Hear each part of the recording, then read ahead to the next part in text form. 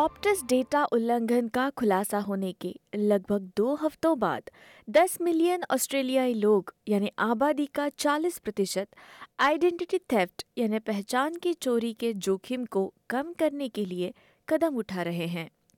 Australian Competition and Consumer Commission की Scamwatch unit ने पहले से चल रहे स्कैम संदेशों की एक सूची जारी की है। समूह लोगों को चेतावनी दे रहा है कि वे घोटाले के संदेशों में निहित लिंक पर क्लिक ना करें, जो फोन कॉल और एसएमएस या सोशल मीडिया संदेशों के माध्यम से आ सकते हैं। ऑप्टस ने होने वाले एक घोटाले के संदेश में ग्राहकों को फिर से जारी किए गए सिम कार्ड के बारे में संपर्क किया जा रहा है। सलाह ऐसी है कि ऐसे मैसेजेस को डिलीट कर दें। मोनाश यूनिवर्सिटी में साइबर सुरक्षा के एसोसिएट प्रोफेसर कैस्टन रिडोल्फ कहते हैं कि हैकर की चाल चिंताजनक है, क्योंकि ये मल्टी फैक्टर ऑथेंटिकेशन प्रोसेस से उत्पन्न होने वाले सुरक्षा जोखिमों को प्रस्तुत करता है। Changing from just using a password to multi-factor authorization is definitely a good thing to do, because it makes it more difficult to, let's say, hack into your email or your bank account, etc. Because somebody trying to hack into it or misuse it would need the second factor as well. But in many cases, the second factor is just a text message to your mobile phone. And at the moment where somebody is able to transfer that mobile phone number to a new SIM card owned by the attacker, they will be able to get that second factor as well. वे सलाह देते हैं कि लोग सुरक्षा की अतिरिक्त परतों का उपयोग करें, जैसे कि authenticator app. Associate professor Toby Murray School of Computing and Information System से मेलबर्न यूनिवर्सिटी में खुद एक प्रभावित ग्राहक के रूप में ऑप्टस डेटा उल्लंघन में फंस गए थे। अन्य लोगों के बारे में सुनने के बाद वे भी समझौता हुए पहचान दस्तावेज नंबरों को बदलने की प्रक्रिया को शुरू करने के लिए संघर्ष कर रहे थे। उन्होंने अपने अनुभव के बारे में ब्लॉगिंग शुरू कर दी। The advice being provided by Services Australia at the moment as to how people should be replacing their Medicare cards will result in people getting a new Medicare card, but one in which the number on that card will be entirely predictable if you know the old number, and therefore doesn't really provide much security for people. And I can imagine that for a lot of people at the moment, trying to navigate the various sources of information, some of which is conflicting, and knowing exactly what they should be doing is therefore more difficult than it perhaps needs to be. Scamwatch ऐसे प्रभावित लोगों को अपने bank खातों को सुरक्षित करने और अपने सुपर एन्युएशन फंड से संपर्क करने की सलाह देती है। डॉक्टर मरे अपने वित्तीय खातों की सुरक्षा के लिए तेजी से आगे बढ़े और उन्होंने अन्य लोगों से भी ऐसा करने का आग्रह किया। So the very first thing that I did was to call my bank and to ask them to put in additional verification measures on my account, so that when someone was phoning up the bank pretending to be me using this stolen identity information, they would have a harder time impersonating me to my own bank. I would also recommend people do that with their mobile phone provider as well, to make it harder for someone to take control of your mobile number, which is a common way that scams are carried out against people. And I would also recommend to people to consider taking out a credit ban, which prevents people from applying for credit in your name for 21 days and then can be renewed in the future, as well as to subscribe to regular credit monitoring, which can be purchased for around about the cost of a Netflix subscription. सरकार का कहना है कि वे एक हफ्ते से 36,000 से अधिक ग्राहकों की जानकारी प्राप्त करने के लिए इंतजार कर रही हैं, जिनके मेडिकेयर और कंसेशन कार्ड नंबर लीक हो गए थे। सर्विस ऑस्ट्रेलिया, जो समर्थन सेवाएं और भुगतान प्रदान करती है, वे भी इस बारे में जानकारी चाहती हैं कि कैसे प्रभावित लोगों के लिए सुरक्षा कड़ी की जाए।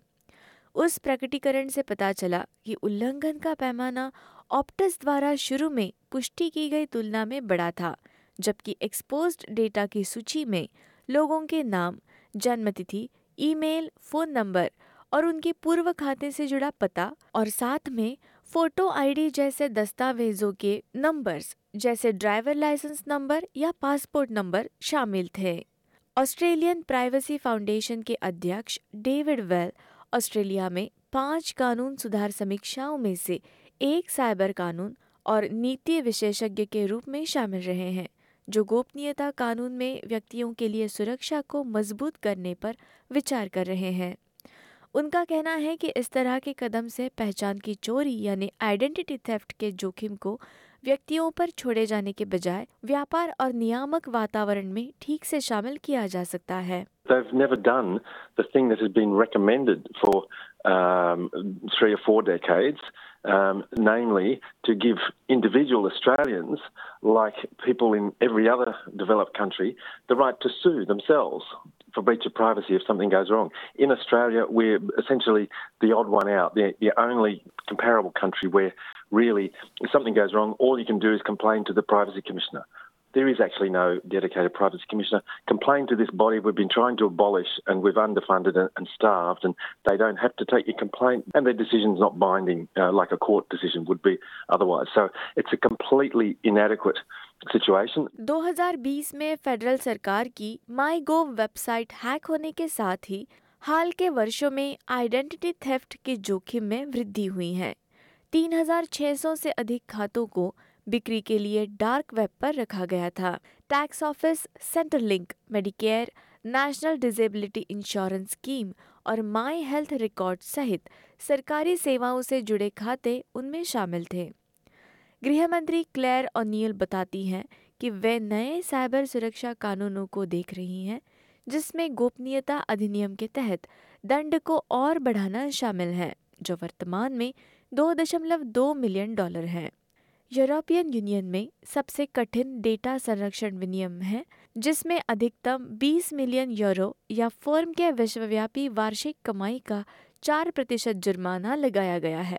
श्री वेल कहते हैं कि भारी जुर्माने का वो समर्थन करते हैं और कहते हैं कि कुल मिलाकर कानूनी सुधार की दिशा में सरकारों और व्यवसायों पर रोकथाम के बारे में सोचने की जिम्मेदारी सौंपनी चाहिए। What you need is a more precautionary approach, a more preventive approach, and that's the data minimisation model.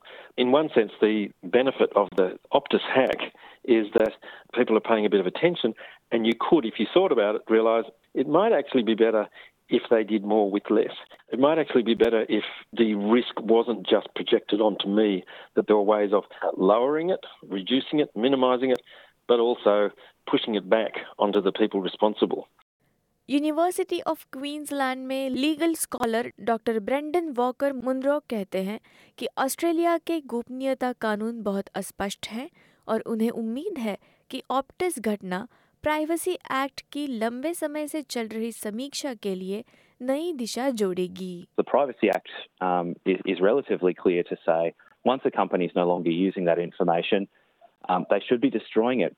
But again, the terms are quite vague, and so hypothetically, Optus could say, well, we needed to keep that information in case they came back, or we needed to keep that information, potentially for, like I said, a court case that comes up. So there's a lot of vagueness in the terms that are in the Privacy Act that I'm really hoping are going to get addressed with the Privacy Act review. उनका कहना है कि उपभोक्ताओं को अधिक शक्ति और अधिकार देने के कनाडा के दृष्टिकोण पर विचार करना चाहिए। An example in the Canadian privacy law where it actually gives the power to citizens to write to big companies like telecommunications, like the Googles and the Apples, and say what they call challenge compliance. So you can write to these companies and say, I want you to tell me how you're protecting my data. I want you to tell me how much data you have about me and what you're doing with it. And the company is under a legal obligation to reply to those challenges. And so I think that's an easy step that could be potentially included and really give a sense of power back to consumers. Data उल्लंघन का खुलासा करने के 12 दिन बाद Optus ने एक स्वतंत्र बाहरी समीक्षा की घोषणा की है ताकि ये समझा जा सके कि डेटा उल्लंघन कैसे हुआ और इसे भविष्य में कैसे रोका जा सके। सुश्री बेयर रोजमारीन कहती हैं कि उन्हें उम्मीद है कि समीक्षा ग्राहकों के साथ विश्वास को फिर से बनाने में मदद करेगी। SBS न्यूज़ के लिए बीवा क्वान की इस रिपोर्ट को SBS हिंदी से आपके लिए प्रस्तुत किया प्रियंका हतवर्णे ने।